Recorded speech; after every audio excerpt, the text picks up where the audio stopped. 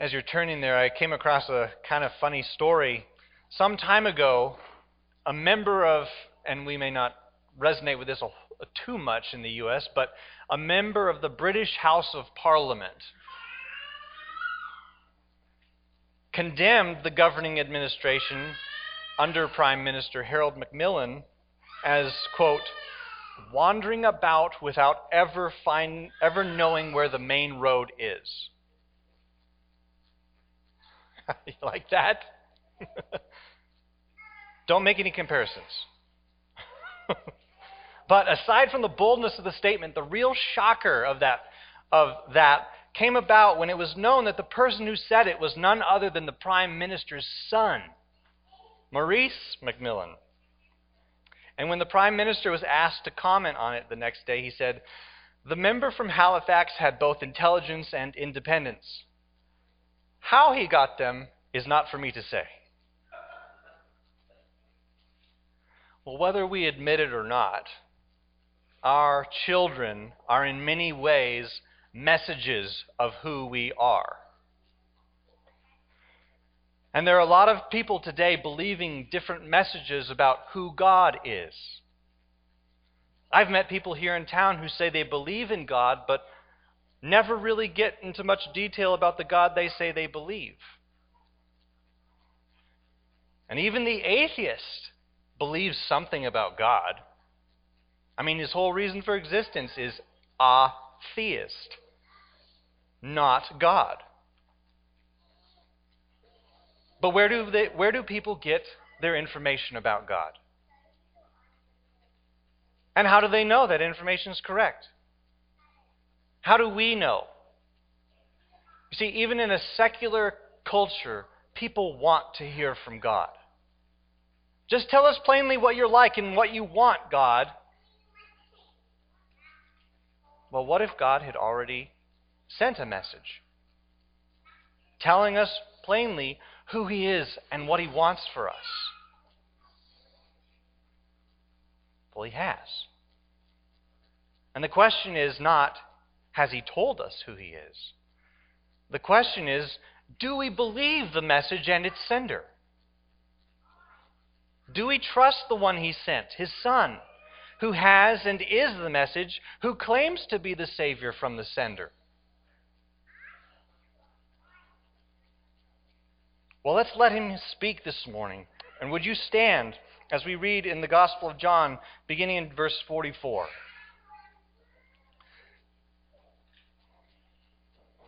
This is God's word. "And Jesus cried out and said, 'Whoever believes in me, believes not in me, but in him who sent me. And whoever sees me, sees him who sent me. I have come into the world as light, so that whoever believes in me may not remain in darkness. If anyone hears my words and does not keep them, I do not judge him. For I did not come to judge the world, but to save the world. The one who rejects me and does not receive my words has a judge. The word that I have spoken will judge him on the last day. For I have not spoken on my own authority, but the Father who sent me has himself given me a commandment, what to say and what to speak. And I know that his commandment is eternal life. What I say, therefore, I say as the Father has told me.'" You may have a seat. We studied last week that Jesus finished up his public ministry to crowds facing an enormous wave of unbelief. In spite of many teachings and astounding signs to authenticate who he was, people didn't believe. And to the eyes of some, that's where it ends. But it's not the end. Unbelief in God's economy does not get the last word. The people will be told again who God is and what He wants. And what Jesus wants for the people He was speaking to, and what He wants for us today who hear His words, is belief. So we should believe the Savior from the sender. And 3 times in this passage that we read, Jesus says that He was sent. And 2 times He said that He came for purposes. So, here's the question. Why did God the Father send Jesus? That's what we're going to answer today. First, Jesus was sent to shine the light. And when Jesus comes as the light, what does that assure us of? Well, it assures us, firstly, that in believing Jesus, we are really believing God. Look with me at verse 44. And Jesus cried out and said, "Whoever believes in me believes not in me, but in him who sent me." Now, Jesus is not saying, don't believe in me, believe in God instead. That's not what he's saying. He's saying that to believe in Jesus is to believe in God who sent him. No one comes to the Father except through me, Jesus says. So when we trust Jesus as the Savior from the sender, we get both. We get sender and Savior. We get God. We are truly trusting and believing God. John later writes in one of his letters that no one who denies, that means who disbelieves the Son, has the Father. But whoever confesses, that is, believes the Son, has the Father also. You want to get to God, you believe Jesus, whom God sent. And secondly, we are assured that in believing Jesus, we are really seeing God. Verse 45, and whoever sees me, sees him who sent me. The Scripture says that God is spirit, and that we can't see him. We can't see spirit. So what this means is that when we see Jesus, we're not seeing what God would look like if he took on a human body.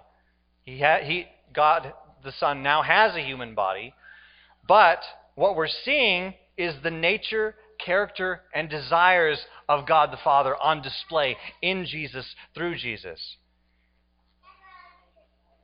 Scripture says that in Jesus, the fullness of God dwells bodily. And when we see that, that's another way of talking about belief. The Christian faith is never a blind faith. Critics have accused us of that, but I hope you don't believe that falsehood. We don't come here believing something that we haven't seen. No, our faith is based on what God has revealed, both in what he's said and what he's done, and what he has made known. And many people reject Jesus because they want belief in God to be whatever they want it to be. I want to believe in a God who doesn't talk about sin and repentance. I want to believe in a God who doesn't send people to hell. I want to believe in a God who only lets the really good people, according to my definition of good, into heaven. I want to believe in a God who agrees with my idea of what's good and evil. I want a God who allows me to determine how I worship him. But we don't have blind faith. Blind faith comes up with that. We have a God and a Savior whom we know something about because he has told us about it. And we don't get the authority to make him into whatever image we want because he's already revealed himself. John wrote at the beginning of this gospel in John 1 verse 18, he says, "No one has ever seen God. The only God who is at the Father's side, he has made him known." So when we see Jesus, we are really seeing God. Believing Jesus, we are really seeing God. And when we really see him, thirdly, we are assured that in believing Jesus, we are rescued by God from darkness. Look at verse 46.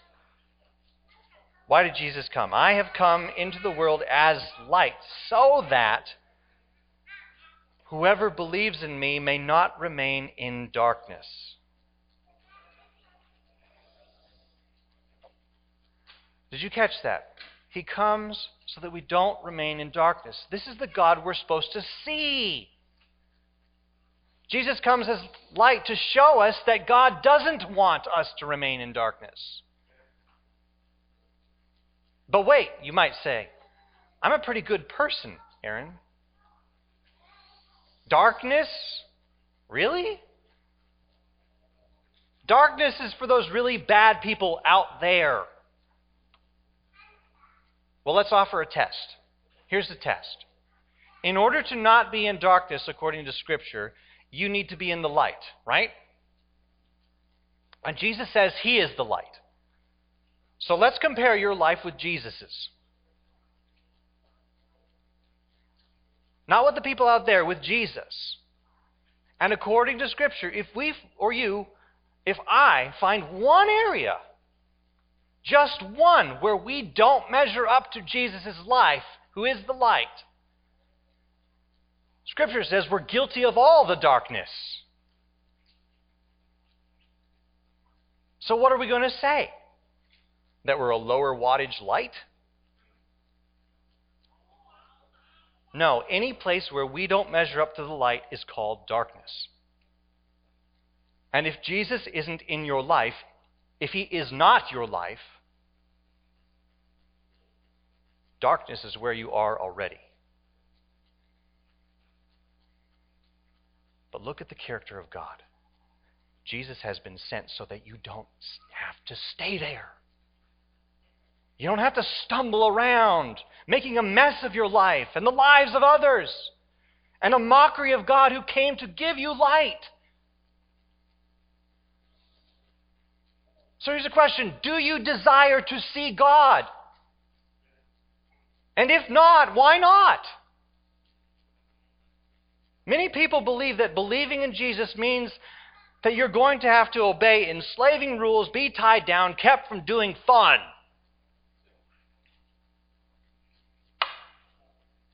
Well, if that's the kind of God you think He is, I wouldn't want to believe in that kind of God either. But do you know what the irony is? The God who calls us to obey enslaving rules, ties us down, and keeps us from actual fun is exactly the God we get if we don't believe Jesus. Our darkness is all of those enslaving things wrapped up inside candy. And the Bible calls them the fleeting pleasures of what? Sin. And because we're in darkness, we can't find our way out. But Jesus was sent so that we wouldn't have to stay there. Jesus was sent to shine the light. We should believe the Savior from the sender. So why else did God send Jesus? Secondly, Jesus was sent to save the world. If anyone hears my words and does not keep them, I do not judge him, for I did not come to judge the world, but to save the world. And we in the church hear that a lot, and praise God we do. Jesus is the Savior of the world. We even sang at the beginning, light of the world, you step down into darkness. This is a clear statement from Jesus. I did not come to judge the world, but to save the world. But what does it mean that Jesus came to save the world? First, it means that he didn't come primarily for judgment. If anyone hears my words and does not keep, that means heeding and obeying them. If anyone hears my words and does not keep them, I do not judge him. For I did not come to judge the world, but to save the world. Does that make anybody uncomfortable? That Jesus didn't come to judge the world? There's so much evil out there, and why doesn't He take care of it? He didn't come for judgment. He's not there primarily for judgment. What's the emphasis of this verse? The emphasis of Jesus, His ministry, His perfect life, His sacrificial death, His resurrection and exaltation is not meant to primarily condemn people. We, the people of God, need to be very careful with presenting Jesus Christ. Yes, we are called to warn people. Yes, we are called to expose the darkness, just like Jesus did. Yes, we point people to the truth. But why do we do those things? Do we do those things because Jesus showed up to make sure everyone was condemned and knew only how rotten they were? He didn't come for that. He came to save. God is a God of salvation. Ezekiel 18 verse 23 says, "Have I any pleasure in the death of the wicked, declares the Lord God, and not rather that he should turn from his way and live." God does not gleefully send people to hell. Jesus does have a judging role, but he doesn't stay far away and say, "You're doing this wrong, you're doing that wrong, you're doing this wrong, you're doing this wrong." Even though he would be right to say so. What does God do?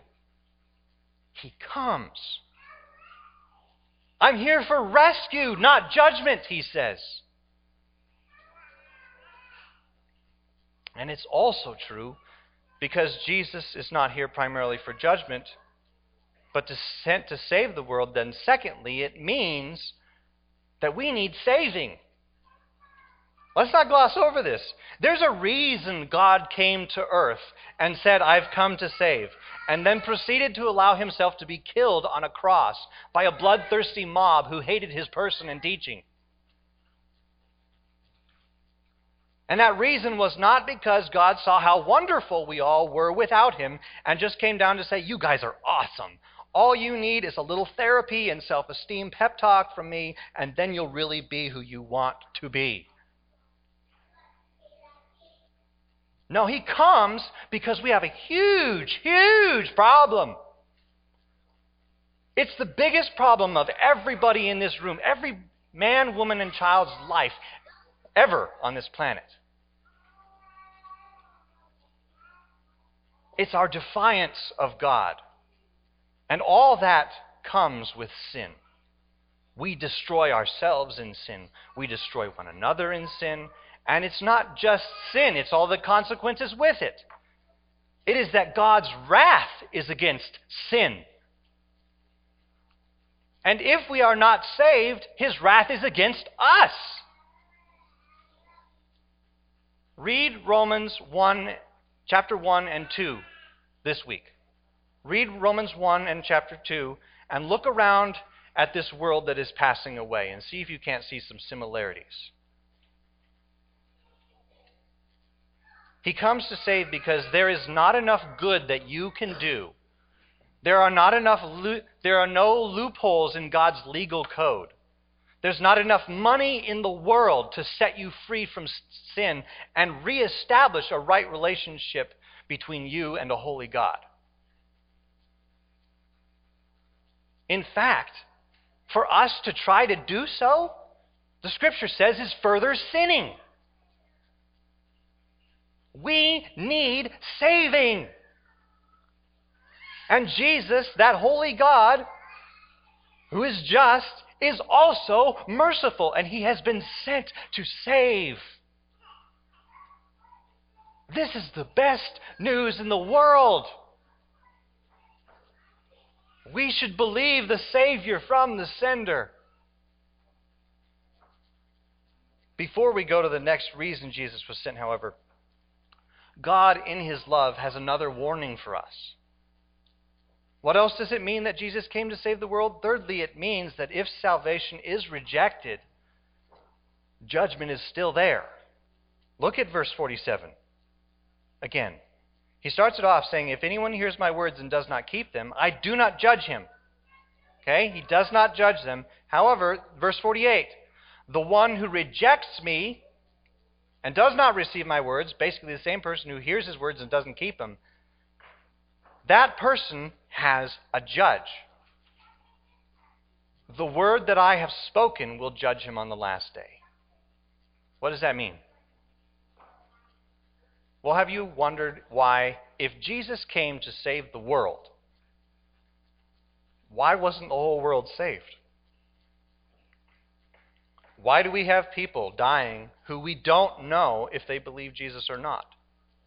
Or whose lives reflected, I don't think they did. Why wasn't the whole world actually saved? He could totally do it. He's God. Jesus did not come to judge.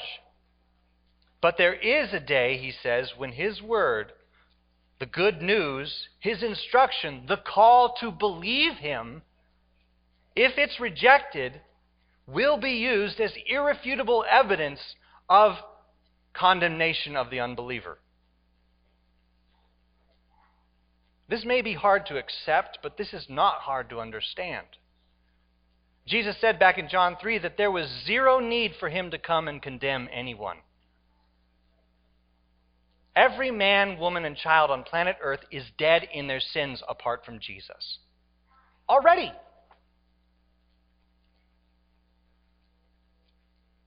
If Jesus doesn't come, no one is saved. Because everyone is already justly condemned for rejecting God.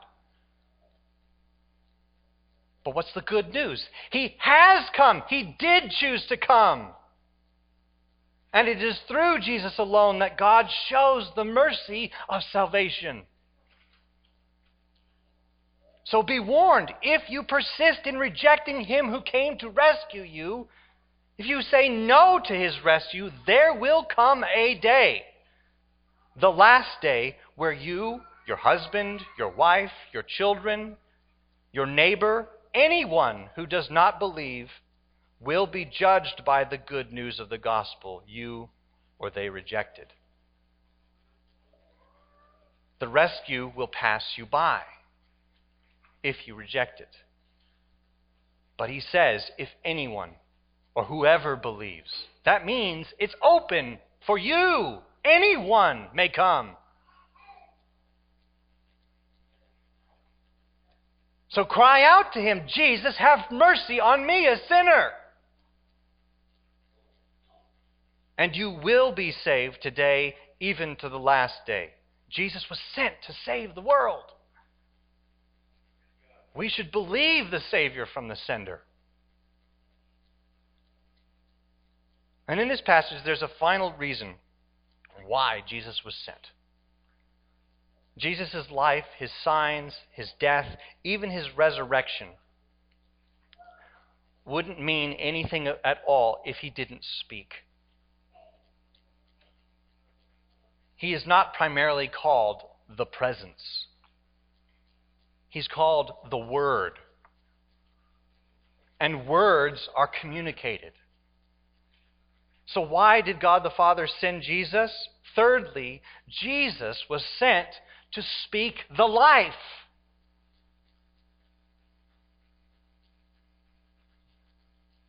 I have not spoken on my own authority, Jesus begins in verse 49. And I've wondered this, and maybe you have too. Why does Jesus over and over point back to the reality that what he's speaking, what he's doing, is all directed and under the authority of God the Father? Have you wondered that? Why does he need to say that? Why not act on his own? Why is it important that Jesus speaks from the Father? Well, first, we can know that he speaks with the right authority if he speaks from his Father. For I have not spoken on my own authority, verse 49, but the Father who sent me has himself given me a commandment, what to say and what to speak.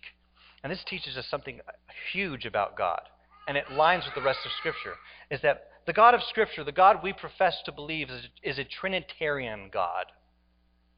There are three distinct persons of God: God the Father, God the Son, God the Holy Spirit.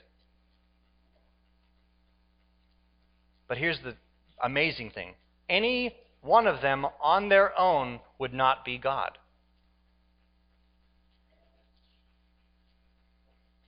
And if you look in Scripture, God has never done anything outside of all three of them being involved. So what that means is that if Jesus had spoken on his own authority, not God's, then he would be blaspheming. Because he would be saying something false about God and claiming to be God simultaneously. And God forbids such a thing. Because Jesus is not just a man or a demon at worst, as people called him.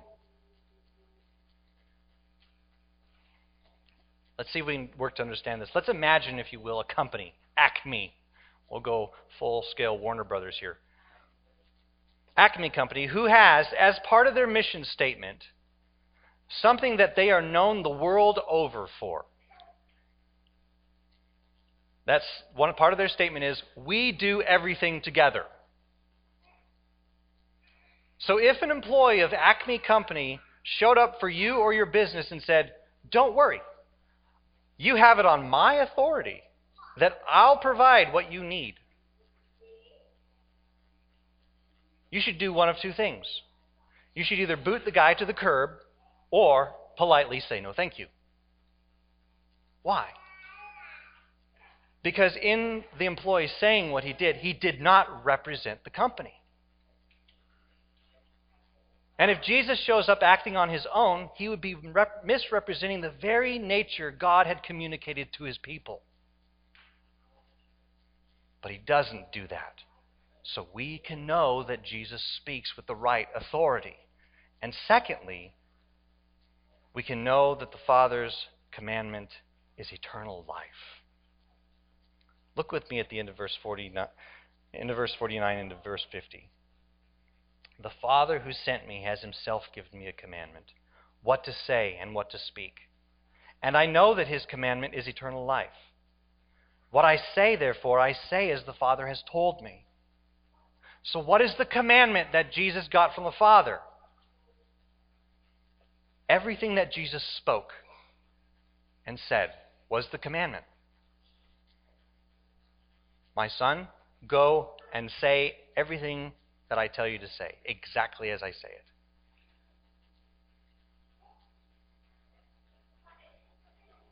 Jesus spoke and said the commandment. And Jesus says that he knows, therefore, that this commandment is eternal life.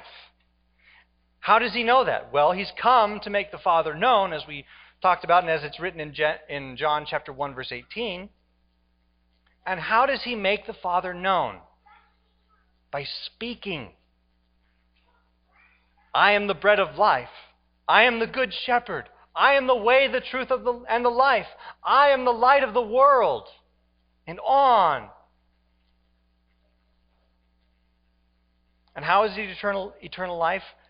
Listen, wherever God is known, wherever God the Father is known as he truly is, where he's embraced as he truly is, through the mediator of God the Son, Jesus the Savior, there's eternal life. Because it is our sin that separates us from God, and thus from life. So when Jesus speaks and is the good news, which as the Apostle Paul says, is the power of salvation for everyone who believes, when we believe that, sin is dealt with, and we are reconciled to God the Father, who is life. We are made children of light, children of life. And so Jesus says, what I say, eternal life, I say as the Father has told me. And with news that good, of course he would say what the Father told him to say. Don't come away from this passage with a wrong view of God. Listen to him. He comes with a commandment of life. This is God the sender who sends the Savior. Jesus was sent to speak the life. We should believe the Savior from the sender. So who do you believe God to be?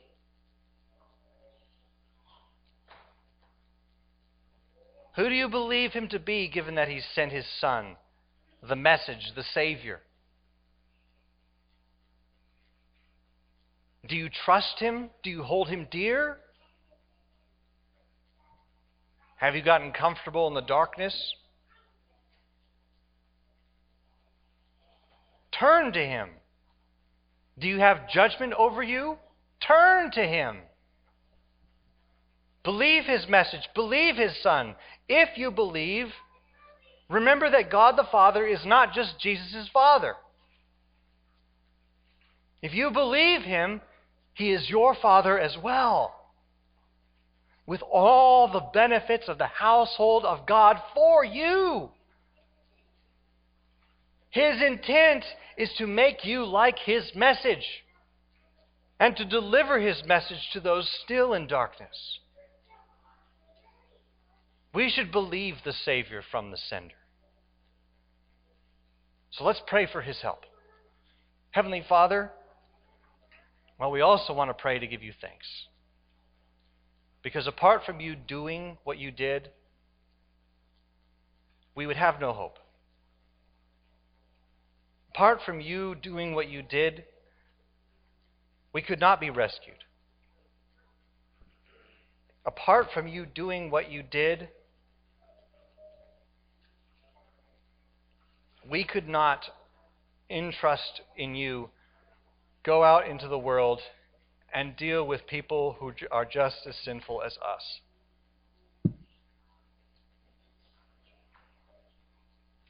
And so, Lord, we ask for your help in that, because many times we don't act in the belief of this message. And we need your grace. We need your forgiveness. We need renewed minds. And we need renewed hearts. And we need your Holy Spirit to help us to love those who are in darkness, just as you loved us who are in darkness. Because you want to love others and bring them out of darkness like you did us.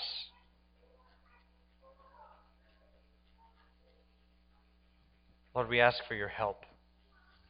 We thank you for your mercy. Lord, help us to be found in you.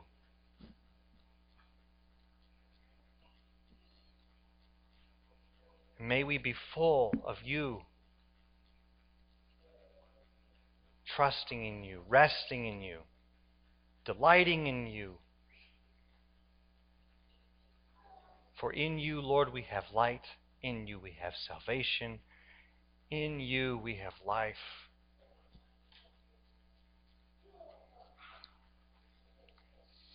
Thank you. And we pray these things in Jesus' name. Amen.